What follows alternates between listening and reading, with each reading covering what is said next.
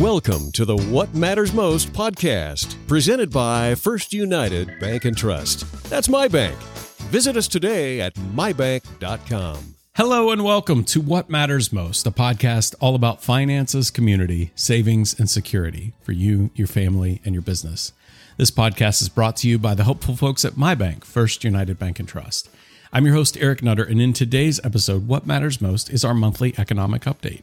And for this discussion, I am thankful to be joined once again remotely today by Megan Kinsinger, Portfolio Manager in First United's Wealth Management Department. Good morning, Megan. How are you today? Great, Eric. How are you doing? I'm doing very well. Thank you for joining and for bringing us our monthly updates. Is your month going well this month? It is going very well. We just getting those third quarter reports coming out and heading into the holidays here. So definitely busy in the office, but that's good. Yeah, it's almost Thanksgiving. You've got your turkey picked out? We do. It's ready to go. It's a good thing. I heard turkeys are kind of hard to come by. Is that going to be in your report? No, that is not in the report. I've heard the same thing, but I have not experienced that firsthand. But yeah. All right. If you see one, grab it up. Yeah. There's a horde on turkeys. Hoarding turkeys, yeah. All right. Well, let's get started. And what do you want to start with this week? The positives or the negatives? Let's start with the positives because we're still riding that train here. Continue to see the positives outweighing the negatives. Kind of the same story that we've been seeing the majority of this year as we continue into that recovery. So once again, we'll start kind of with the jobs reports that have came out for October. So continue to see positive news there. We added 531,000 jobs in October, which was well above the 450,000 expectation. That also led into the employment rate edging down slightly to 4.6%, which is a new pandemic low. The most disappointing part of the entire jobs report was that number of people who came back into the labor force. So that labor force participation rate only rose by 104,000, which has left the rate at a pretty low number of 61.6%. So to combat this kind of resistance or hesitation to come back into the labor force, businesses have tried to attract more workers by raising that pay, offering bonuses, signing bonuses, or improving benefits. So that has led to hourly wages jumping up again in October, and we've seen them rise 4.9% over the last year, which is one of the sharpest increases we've seen in decades. There's So a rapidly dwindling number of coronavirus cases that we've seen here recently have kind of paved the way for the economy to speed up. But the lack of workers that we're seeing still poses a potential roadblock. So the hope is that the continuation of the fading of the pandemic, this higher pay that businesses are offering with the reopening of schools and the end of emergency unemployment benefits will push more people back into that labor force as, with those emergency unemployment benefits ending, 9 million people lost those benefits. So we could see a resurgence back into the labor force. So that's the hope. Excellent. So continuing with jobs, we'll look at another number that our team likes to look at every month. The initial jobless claims, they did drop again by 14,000 down to 269,000 at the end of October.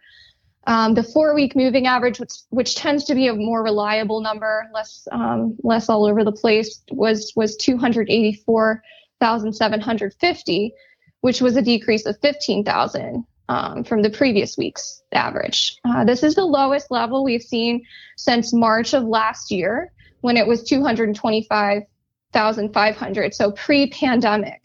And the economy appears to be speeding up again as the Delta variant of the coronavirus fades. But again, that ongoing shortage of labor might not dissipate so easily. some 5 million people who had jobs before the pandemic still have not returned to work, and it still remains unclear if they'll do so. So to be continued, right? Right. Something we continue watching closely.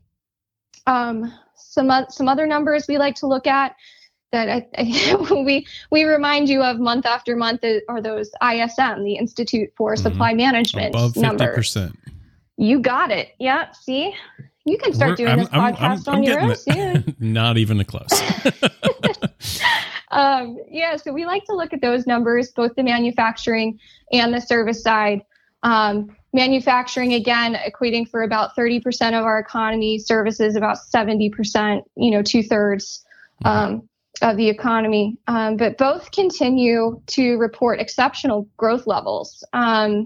Manufacturing index did slip slightly down to 60.8%, down from 61.1 in September, still well above that 60% exceptional growth level. So great numbers put out for their new orders, their production, employment, export orders, and backlog of orders, all of which remained in that exceptional expansion territory. Manufacturing, again, just reiterating that struggle with labor shortages. They're also struggling with supply and shipping difficulties. Sure, you've seen the stories about the cargo ships off the coast of California having issues. The backlog number is just on a boat somewhere. Yeah. So continue to see some struggles there. Labor shortages are really at the heart of the woes. But despite these constraints that manufacturing is seeing, the sector has been able to continue to grow, and sentiment in the industry remains strong. So that's good. Looking over at the service index, again, the larger side, they reached an all-time high ever, 66.7% in October, up over almost 5% from September. And again, seeing excellent numbers in production, new orders, new export orders, and backlog of orders. All rising and all reporting above that exceptional growth level. In actually all of the 18 industries reported growth in October. So really what's driving this is the fall in coronavirus cases, which is tied to the highly contagious Delta variant, has given Americans the confidence to go outside again. Spend more freely at restaurants, hotels, airports, all the fun stuff. And that's really given a boost to the service side of the U.S. economy, which again employs the vast majority of Americans. Looking at the concerns, again, I hate to keep reiterating it, but again, it's those shortages of workers and supplies. It's, that's the common theme we've been seeing for the majority of this economic recovery. Companies just can't find enough people to hire or get enough materials to produce as many goods and services as they would like to sell. Right. So, moving down, looking at GDP. So, gross domestic product, huge indicator of how our economy is doing. And looking at that, according to the advanced reading report, the U.S. GDP grew at 2% for the third quarter of 2021, which was pretty soft. It was below that consensus number of 2.7%, that consensus forecast number, and down significantly from the 6% plus growth that we saw in the first and second quarters of this year. So what they're kind of leading that back to is the slowdown. For the slowdown in the third quarter is really the fading government support for the economy, those bottlenecks that we continue to see, particularly in workers, and the surge in cases of the coronavirus Delta variant. Because now it's kind of quieting down, but if you recall, at the beginning of the third quarter, that's really when the Delta variant started taking off. So they're blaming the softness for the third quarter kind of on those factors. And while the talk of stagflation, which is slower economic growth and higher inflation, will likely pick up after the data in in general, economists think that the slowdown in the third quarter will be a temporary soft patch, and growth will accelerate this during this last quarter, the fourth quarter, and into 2022. Currently, expectations for the fourth quarter for GDP sit at around 8.5% growth, and that's the GDP now forecast that comes out from the Atlanta Fed. So still growing, but just a little softer than was anticipated. Yeah. So. Okay. So that kind of wraps up the positives. We can look over to the negatives for some of those data points that come out, or some of those what's happening in our economy and in our market that we continue to be potential headwinds for this recovery. Sure. Obviously, COVID-19 remains the top of that. You don't say. You don't say, huh? It's been up there for the last year and 9 months or so. It's been there since we started this podcast. Yeah. One of these days, Eric. One of these days, it won't be the top of the list. I look forward to it. Me too. Some new news, right? Mm-hmm. The path of COVID-19 really remains the most important driver of economic growth throughout this year and in 2022. The absolute number of cases in the U.S. does appear to finally be heading down, but it's getting colder. People are starting to move indoors, and that's proven to be the most dangerous time. So the holidays, families are getting together, there's parties. So our base case does remain that the vaccines and the newly developed antiviral pills will be effective and will allow for accelerated growth, economic growth into 2022.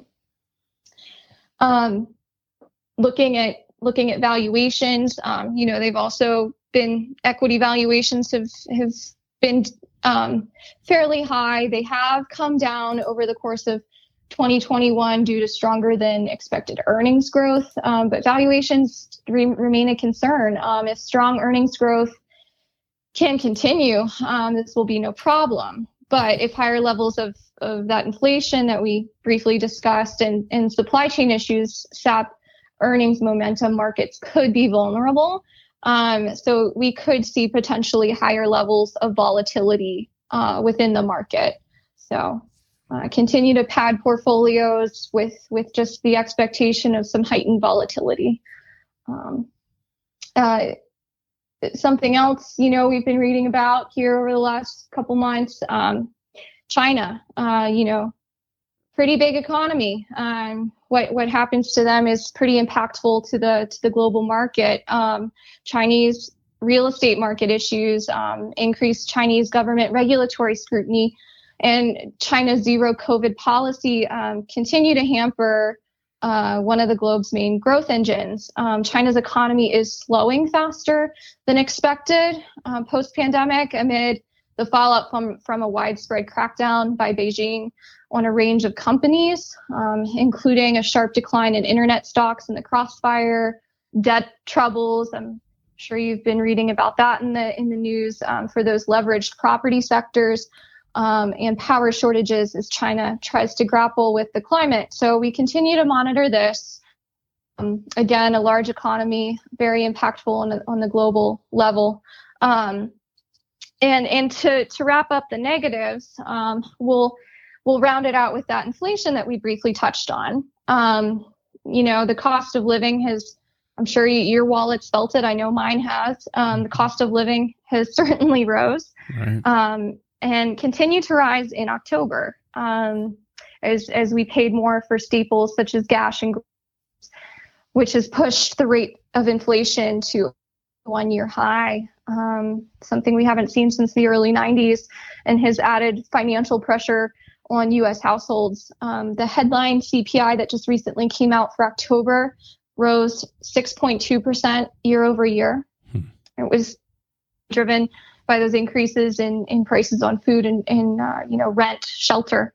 And that's more than triple the Federal Reserve's 2% target. And again, it's the highest rate we've seen since the early 1990s. High inflation, we think is set to persist because of ongoing shortages of, again, that labor, and those supplies. So it's unlikely to ease anytime soon. So Gotcha. definitely a concern there with inflation. Eric, do you have any questions on anything that I covered here today, positives or negatives? No, I mean, overall, it sounds like, there are still a lot of positives in the market, but there's definitely some things that are cause for pause and for absolutely to keep an eye on whether it be the stagflation you talked about. Can you explain stagflation a little bit more to our listeners?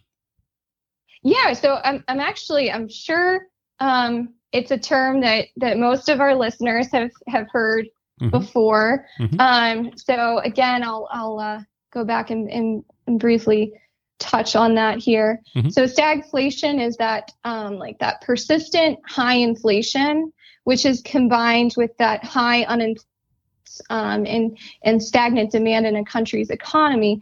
So what we're looking at, what we think could cause stagflation, is this higher level of inflation that we've been viewing, this abnormally high level of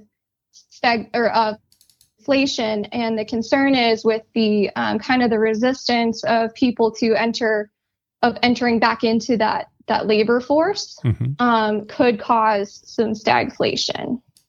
Gotcha. Okay. So wrapping up, do you have any conclusions or what's the stance right now with the wealth area? Yeah, sure. So, kind of looking back more towards the middle of the quarter, seems so long ago, September, the market was heading down, mood was grim, but as we came into October, moving into the final trading week in October, the S&P 500 has recouped all and more of the loss that it experienced in September. This is seasonally too the strongest time for stocks. Kind of roll over through the holidays into the new year. So though those supply headwinds that we continue to reiterate, those supply headwinds, they persist, and that GDP for the third quarter growth certainly underwhelmed expectations. Most economic data continues to build on strengthening momentum seen at the end of the quarter, as the Delta wave of COVID-19 continues to recede. And at the November FOMC, the Federal Open Market Committee meeting, so our Fed, the committee officially announced its plans to taper its net asset purchases. Oh, the taper tantrum, right? Yeah, taper, not a good word. But anyway, they plan to taper their asset purchases beginning in mid-November. But what we like to remind people is tapering does not imply raising interest rates. It's not imminent.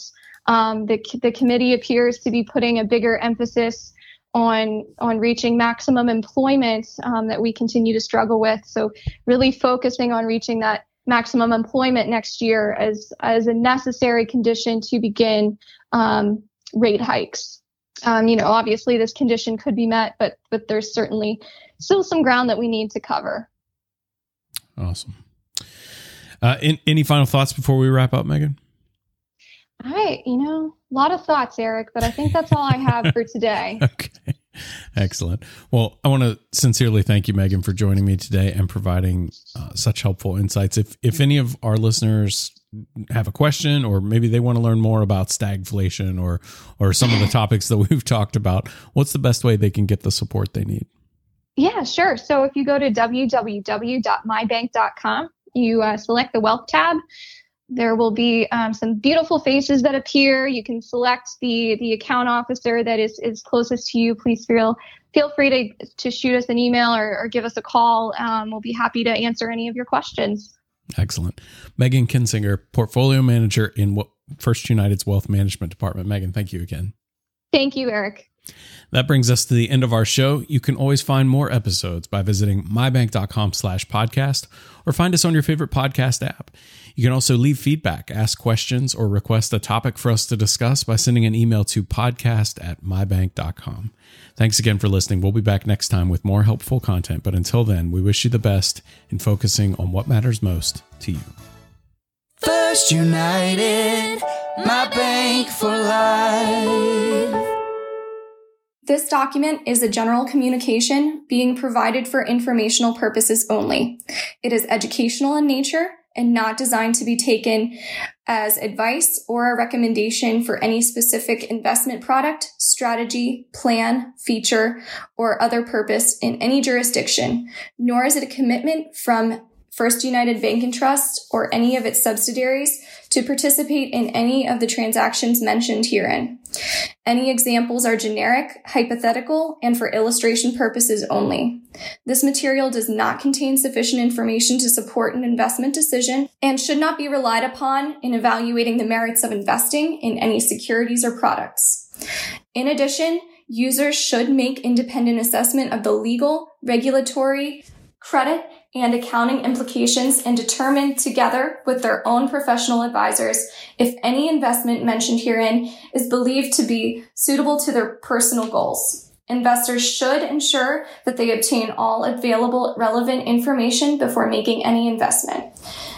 Any forecasts, figures, opinions, or investment techniques and strategies set out are for information purposes only, based on certain assumptions and current market conditions, and are subject to change without prior notice. All information presented herein is considered to be accurate at the time of production, but no warranty of accuracy is given, and no liability in respect of any error or omission is accepted. It should be noted that investment involves risks.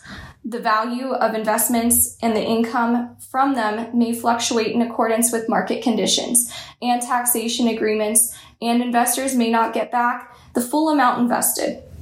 Both past performance and yields are not reliable indicators of current and future results.